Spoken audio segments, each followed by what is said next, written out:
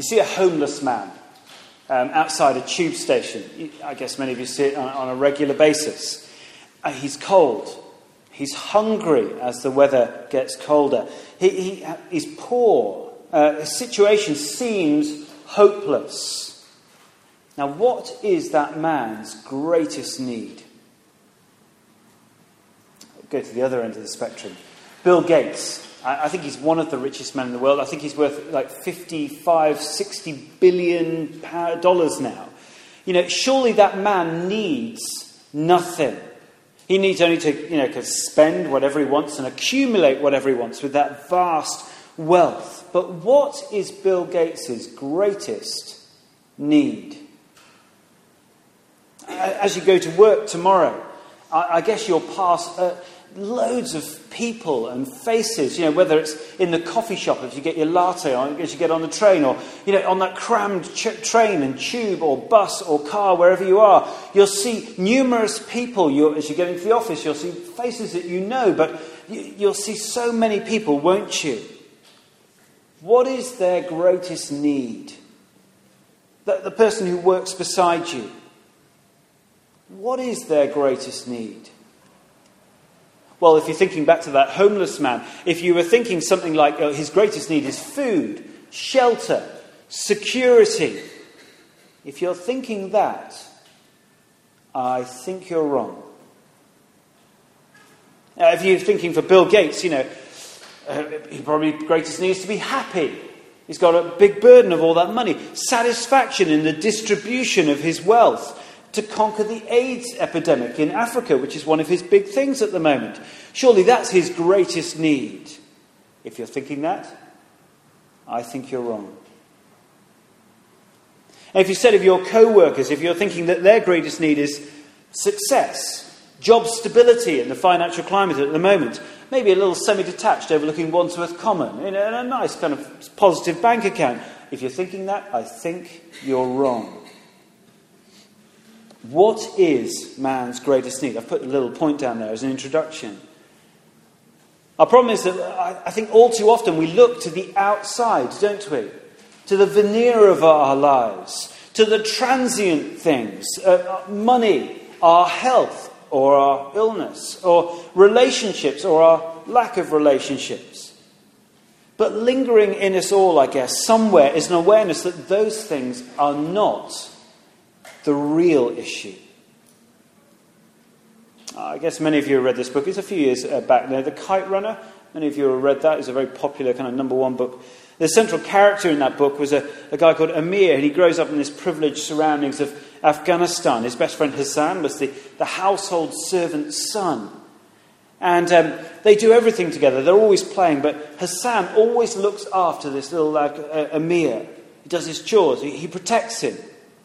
But when they were about 12, Hassan for once gets into trouble. You know the story, and he's getting beaten in. And Amir walks around the corner to see his best chum getting beaten in. And he runs away scared.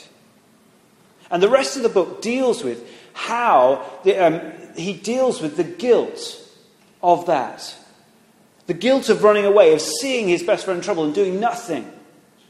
He tries all sorts of ways to get rid of this guilt in his life. He blames Hassan sometimes, and that wrecks the relationship, doesn't it? And he tries to convince himself it doesn't matter because he's a lower caste, a lower segment of society. He's only a servant. He tries to, later in life, to purge the guilt by adopting an orphan child. But he concludes to himself later on in his years, it's wrong what they say about the past, about how you can bury it, because the past always claws its way out. See, we can deny our past, try to justify our past, attempt to make up for the past with all sorts of good little things that we do in our lives, but no matter what we do, our past and our guilt from the past will always claw its way back from what it has been buried under in our lives. Oh, it will replay in our minds, it will haunt us, and ultimately, the Bible tells us it will destroy us.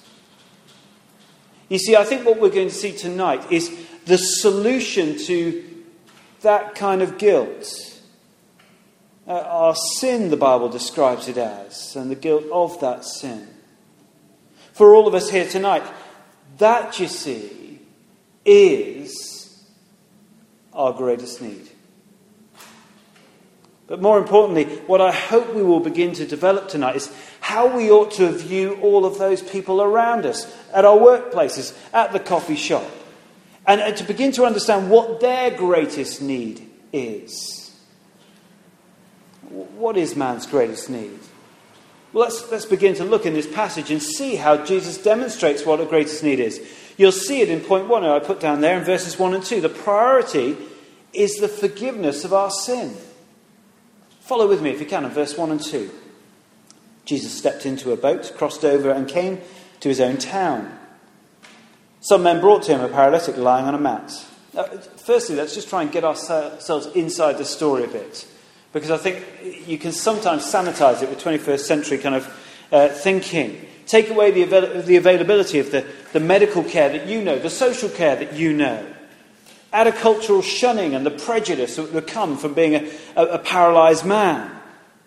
There are also psychological difficulties, but added to that are all the physical things which are quite obvious. But they're exaggerated in those times. There's no wheelchairs around. There's no tarmac roads to wheel a wheelchair around on. And also the huge heat and humidity of the area. Massive things, physically. So we get the situation. The paralysed man is sitting at home. One day, picks up the Times newspaper and he starts reading. He sees that Jesus is around. And he sees Jesus, this teacher and healer with authority. Just to pick up some of the Matthew 8 stuff. That's the headline story. And he says, I'll get my mates round. He brings his mates round. He says, look, you must take me to see this man, Jesus. And they begin to carry him there. Look what it says. When Jesus saw their faith, he said to the paralytic, take heart, son. Your sins are forgiven. And you can imagine, can't you, the friends of the paralysed man at this point, who had probably sweated to carry this man to Jesus, who had probably given up their precious time to carry this man to Jesus. You can probably think at that moment, they're sort of going, whoa, forgiven? I didn't bring him here for that. They wanted him healed. You can imagine Jesus' disciples slightly embarrassed by the situation. Say, hey, Harry, it's all right, okay? He'll get to the real thing in a moment. It's all right. Jesus, legs. Sort the legs out. Come on, You can imagine there's a slight bit of kind of tension there. But of course, this is no mistake. Jesus is showing us here man's greatest need. It's a matter of priority. It's not like Jesus wasn't fully aware of the man's other needs and difficulties. He would have very much understood without an NHS, without a welfare state. The man had a life which was tough, very tough. But look how Jesus views this man. And if you like, I'm trying by that to say, why don't you think about how you view each other, each of us, and how we view our friends and our colleagues as well. See, Jesus sees beyond the transient. Jesus sees beyond and through the paralysis. Jesus sees beyond, any of our difficulties in life, any of those things that we find so hard and really kind of big disasters of life. The cancer, the AIDS, the homelessness. He sees through that. Perhaps it would sound better if I just said Jesus sees deeper. He sees deeper into the root of all the problems of the world. He sees to the very heart of this man and the very heart of you and I. And what does he see? He sees that priority in our lives. The priority is our forgiveness of our sin. Take heart, son, he says. Your sins are forgiven. Just remember for a moment where we've come from in Matthew's Gospel. I said somewhat in the introduction. Recognise the picture that has been painted so far. Jesus has overcome. He's demonstrated power over this world. He's restored different elements of the broken world that we see around us. So he's overcome sickness in the verses 1 to 17 of chapter 8. The natural disaster of the furious squall that came up on the Sea of Galilee. The one we've missed out, he's demonstrated his authority over the demon-possessed man in the Gerasenes region there. He's showing us that one day he's going to put all of that right. What we get in Matthew chapter 8 so far is a glimmer of what is to come. What is to come when he establishes his eternal kingdom, restoring our broken world. And what we should have gathered so far in Matthew chapter 8 is that Jesus is the one who is king over that eternal kingdom. So a paralysed man is placed in front of him. We think initially that he's simply going to paint another little portion of this picture to show that he is the king and that he can restore this broken world. But no, this time, this crowning little miracle here, he doesn't just look at the symptoms of the broken world. Now he goes to the heart of the problem of this broken world, and that is our sin. A few years ago, I was telling Tom about this the other day. A few years ago, I was moving a few slow cookers. You know, those things at the back of my car. And they were full. My wife had been cooking green Thai curry for about 150 people. We moved from our house to a church building. And so I put all these slow cookers in the back of the car, thinking, great. And then I was in a little rush, so I kind of shot off. And I hit a speed bump at a pace that you'd expect kind of like a man being chased by the mafia would hit it.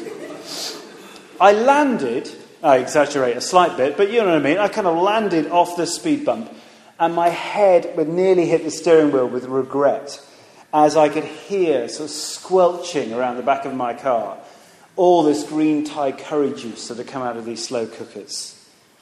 It was just absolutely soaked in the stuff. And I did everything I possibly could to scoop up this juice. I didn't put it back in, don't worry. I put it down in the drains and so on to get it off the carpet at the back of the car. But if you ever had the privilege in travelling in the previous car that we have to the one we have now, you would have never got away from the aroma of kind of slightly rotting coconut juices and a bit of kind of Thai curry stuff. It was especially beautiful on a hot summer's day. But what did I do to sort out the problem? My solution was to purchase innumerable kind of air fresheners from Halfords and sort of litter them around this car to cover up the smell. But however many I purchased, the problem never went away. It was always there. Now, when we sold the car, it was very interesting because these people came around to view the car. And they would look at all the records and say, yeah, it's always been serviced at a VW garage. It's brilliant. Below average miles. Everything was perfect. Ticked every box. But then I was like, why is this not selling? And every time they would say something like this, very politely, the interior is in need of some kind of care. I knew exactly what they were talking about. I hadn't got to the heart of the problem. And I could cover it up again and again. But it never dealt with the real issue. I had to have the car actually probably valeted and chemically cleaned at the back before we could sell it. I had to really deal with the problem and not cover it up. And whatever we face in this life, it could be disease for those in Ethiopia at the moment. It's real problems with famine, aren't there? In Libya, there's social unrest. Or it could be more personal issues. Whatever the problem we face in life, these are just symptoms of the main problem. And that is what Jesus sees as he looks down at this man, unable to walk. He sees a man who has turned his back on him. A sinner, basically, the Bible describes him as. And that is the problem that we all need dealing with. And that is our greatest need. Jesus here he's forgiving sin. Sin is what we're ashamed of. Sometimes not. Things that we've said and done which are contrary to what God requires and longs for us. Sometimes it is just pure hostility to God, isn't it? We know what God wants and we sort of stick two fingers up and say, I don't want to go your way. But sometimes it's just that cool apathy towards God, ignoring him, saying, I know what I'm going to do with my life. I don't want to listen to you. Whichever way, sin is rebellion, and the Bible clearly shows us it deserves judgment. And we're all guilty. You try and sell a car that stinks of curry. If you ignore the problem, you will one day and rightly, justly, suffer the consequences for just trying to cover it up. You just won't sell a car. I face that. If you ignore God, and if your friends ignore God, and we all do that to some extent, don't we? We will all face God's just judgment for that sin, that rebellion against him, for ignoring and rejecting him. And can you see why Jesus is showing us that the priority for us all is the forgiveness of that rebellion, that sin? I don't know if you can imagine someone on death row in America. You know, they've got those tiny cells, they've got pretty awful food, I guess, and all they can hope for in the future is a chair that will hasten their death, or, that kind of thing. And you ask them what their greatest need is, what would they say? Do you think they'd ask for a bigger cell with some colours that match their palette? Probably not. Would they ask for, I'd like a jacuzzi in the corner, that would kind of make the last few days a bit nicer, a few more channels on the satellite TV? I don't think so. I think someone on death row, the one thing that they want, their greatest need, is they want forgiveness, pardon. Having rejected God, I suppose it's as though we live on death row. We live in this world, and there are many problems that we might face. The effects of sin in the world are around us all the time, and are like the prison cell as we await Judgment Day. So you see, if we grasp that, then nothing can matter more than receiving forgiveness, pardon from God. I don't know if you believe that. Do we look at this man as Jesus looked at this man? Do we look at our friends as Jesus looked at his friends, seeing our greatest need, the need for forgiveness? Try and make it personal for a moment. Test yourself. A hypothetical thing here, but pray it may never happen. But imagine the phone rings tonight, and someone calls you and says that, someone in your family, a close loved one, perhaps your mum, your dad, even your wife or your husband is really suffering. Maybe has a terminal illness that might shorten their life. Something that might shorten their life. It could be someone really close to you. Can you imagine that happening? I have to ask you, think hypothetically, we pray this will never happen, but what do you want for someone in that situation? Do you want healing or forgiveness? Of course you want both, don't you? But which do you want the most? Think about AIDS situation in Africa. Bill Gates' foundation. They're applying $1.5 billion to helping out AIDS victims with medical research. And that is a wonderful, good thing, okay? But what do you think Africa needs the most? A miracle cure or the forgiveness of sin? Oh, we could list for hours, couldn't we? All the issues around the world at the moment. We could list for hours all the problems and the issues in our lives at the moment, whether it's in relationships or jobs or lack of jobs or illness or health, whatever it could be. We could list for hours all the problems around us in our culture. But Jesus is showing that all of those things are just symptoms of a deeper problem. He's not saying that they aren't important. That they do matter. They matter to you and I. We feel the burden of them all the time. But they are symptoms of a deeper problem. And for all of us here, and for all the people out here in Earlsfield, and for all of those folks that you'll see in your office tomorrow, those people you'll chat to, the priority and the absolute priority, the deepest need for us all is the forgiveness of our sin. What happens when you begin to recognize that in your life? I think you begin to see people differently, don't you? You begin to see yourself differently because you think much less of yourself and some of the issues that you face in your life, and you begin to think more of Jesus, the one who can forgive. We begin to think less of our small problems, even if it's an illness or maybe our relationship status that we don't particularly like, or our work problems, and we begin to think more of our biggest problem, namely our sin. And so then we can thank us and serve our Saviour. I guess looking forward to just a couple of months, many of us will be looking to Christmas, for example. We've got guest services coming up here, and we'll be looking at with some kind of dread towards who am I going to invite? Who could I possibly come to that? You know, we've got a Christianity Explore course starting in Cafe Nero in the centre of Earlsfield in January. And you think, oh no, who's going to come? And I'm dreading that.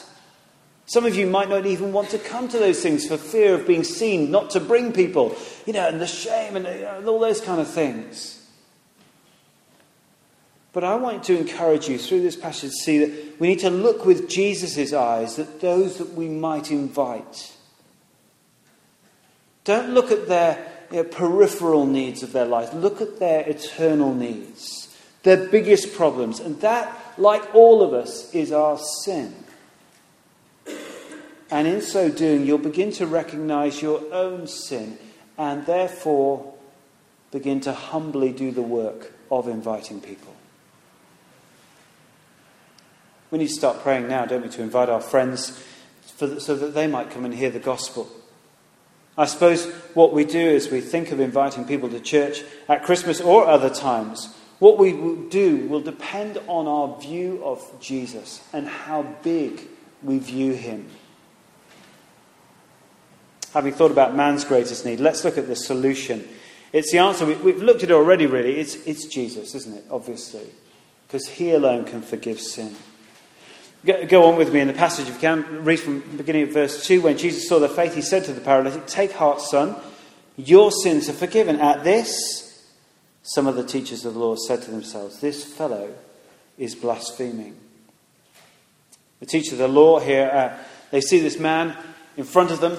He's claiming to forgive sins. And that is something that they would have been very clear as teachers of the Bible, the Old Testament. They would have been very clear that only God can forgive sin alone.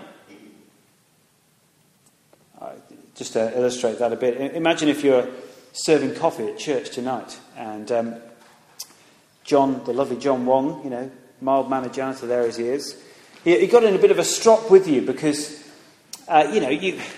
you've given him 2 sugars and not 1. You've given him semi-skimmed and not skimmed. I mean, you can imagine this, John getting a big strop about that kind of thing. He's that kind of fellow. And so aggravated did John become about this that he punched you on the nose and broke your nose. Obviously, it's a very possible scenario.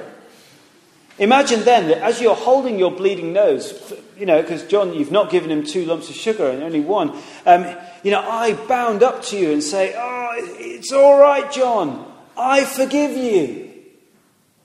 And you'll be stood there going, "Hang about.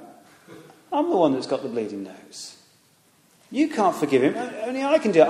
I'm the one who's got blood pouring down my face." You see, only the offended party can forgive. See, we've already said that sin is fundamentally a rejection of God. So, you see, it's only God who can forgive. He's the offended party. But here we have Jesus forgiving. So that means, does it, that they are right? He's a blasphemer? Is Jesus only a man pretending to be God? If he is, then probably should reject him. Or Jesus is not just a man, but he is God and fully man. You see, what this story does is it kind of prizes you, but you can't sit on the fence here. You can't be kind of in spiritual Switzerland at this point. You either stand with the teachers of the law and say he's just a man, therefore a blasphemer, or you lie on the mat, paralyzed by your sin, and you ask him for forgiveness by the only one who can forgive, seemingly, the offended one, God. See, what this is pointing you towards is only God can forgive, and Jesus, therefore, is God. It comes to our second point. I've really gone through a lot of it already. Only God's Son, Jesus, can forgive. You see, Jesus is the one with the right and the ability of God himself to forgive sins. I suppose we have to ask ourselves at this point, as we look at the passage here, do you want that? Do you want forgiveness for your sins? Do you want it for your friends and for your families? Does your life demonstrate this priority in any way?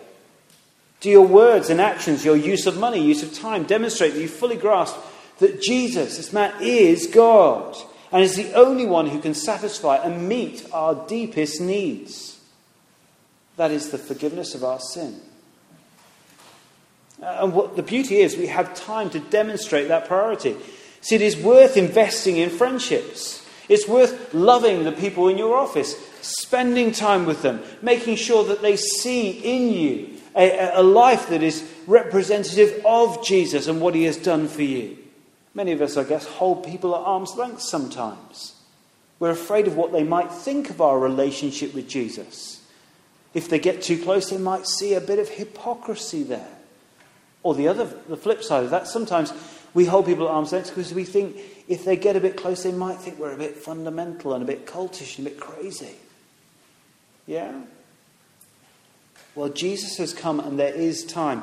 If you go back to chapter 8, verse 29, the demons, we haven't gone to that. They say, have you come to torture us before the appointed time? You see, they recognize there will be a time of just judgment. They're future orientated there. But for now, you see, we live in a time where forgiveness is on offer through Jesus. And the beauty is we are couriers of that good news. So we do need to engage in friendships in the world, not to be moulded by them. But we must love our colleagues, love our neighbours and our friends, so that they might one day have the privilege of hearing this good news of the forgiveness of sin that we all need. It's our greatest need. Jesus is the only one who can forgive sin, and he proves it brilliantly in our third point, the proof that Jesus can forgive sin. Look at verse 4 with me if you can. Knowing their thoughts, Jesus said, why do you entertain evil thoughts in your hearts? Which is easier to say, your sins are forgiven, or to say, get up and walk? But so that you may know that the Son of Man has authority on earth to forgive sins. Then he said to the paralytic, get up, take your mat and go home. And the man got up and went home. Jesus has one thing in mind here, doesn't he? So that you may know that the Son of Man, is the title he uses, we'll look at that another time, that he has authority to forgive sins now. Have a look at this, he says.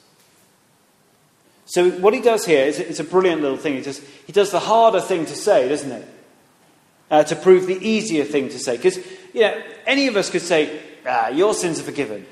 Your sins are forgiven. That's very easy to say because no one can prove otherwise. It's if you like, it's invisible. No one can say, oh, you haven't forgiven my sins, or you have forgiven my sins. It's very easy to say. It's much harder to say, isn't it? Get up off your mat and walk. Because every one of us could say he has got up or he hasn't got up.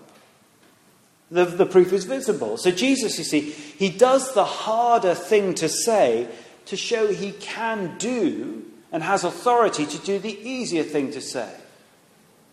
But both are miracles and impossible for man alone.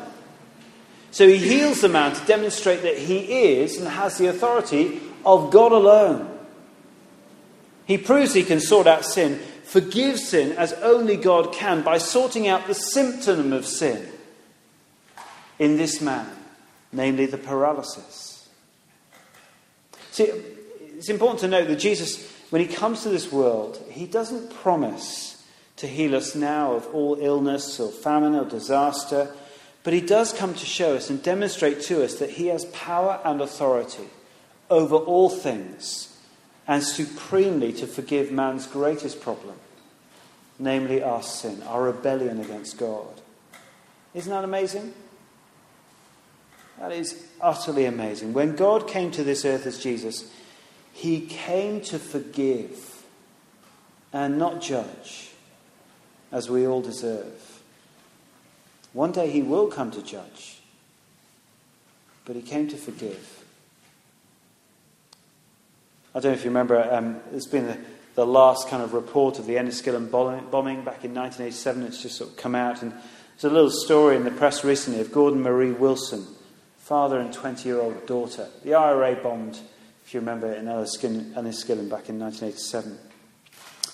The daughter died in the explosion, but when this guy emerged from hospital after being patched up and so on, he gave this statement, and it was in the Times recently. He says, "I have no desire for revenge or retaliation. I forgive the bombers." It's still the shock statement of the whole kind of disaster at that time. And it's the thing you least expect to hear, isn't it? Of a man who's just been so personally offended and has so much hurt and loss in his life. His 20-year-old daughter has died. Well, take that so much further. Jesus, the judge and king of the world, the one who we all have so personally and so amazingly rejected and turned our backs on in our sin. Well, he should come and rightly and justly judge and punish us. But he comes, if you like, early, in love, and in so doing offers us the forgiveness of our sins. He sees through all our sickness, our sadness, our frustrations. He sees through everything in our lives. And with his heart, he understands, but he doesn't promise to deal with the symptoms of our lives. He goes for the real problem, the sin. How do we respond to that? That amazing gift. Look at verse 8 with me just to close. When the crowd saw this, they were filled with awe. They praised God who had given such authority to men. It's just the appropriate response, isn't it? To praise God. It's to do the right thing, I suppose. Praise him for the forgiveness he offers in Christ's death on the cross for our sin in our place. Praise God that he has dealt with our greatest need, the forgiveness of our sin.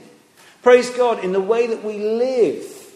Praise God in the way that we are with friends and colleagues, that we might show them their greatest need, so that they might be forgiven and trust in Jesus' death on the cross. Now, if you cannot praise God tonight for all that he has done in Jesus, in bringing that forgiveness and offering that, why don't you look around, perhaps firstly at yourself, but look around at those around us in our world. Look at their greatest need.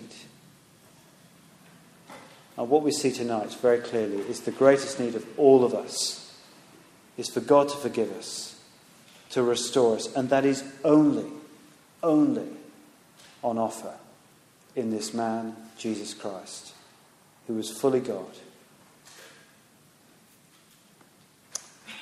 Let me pray as we close.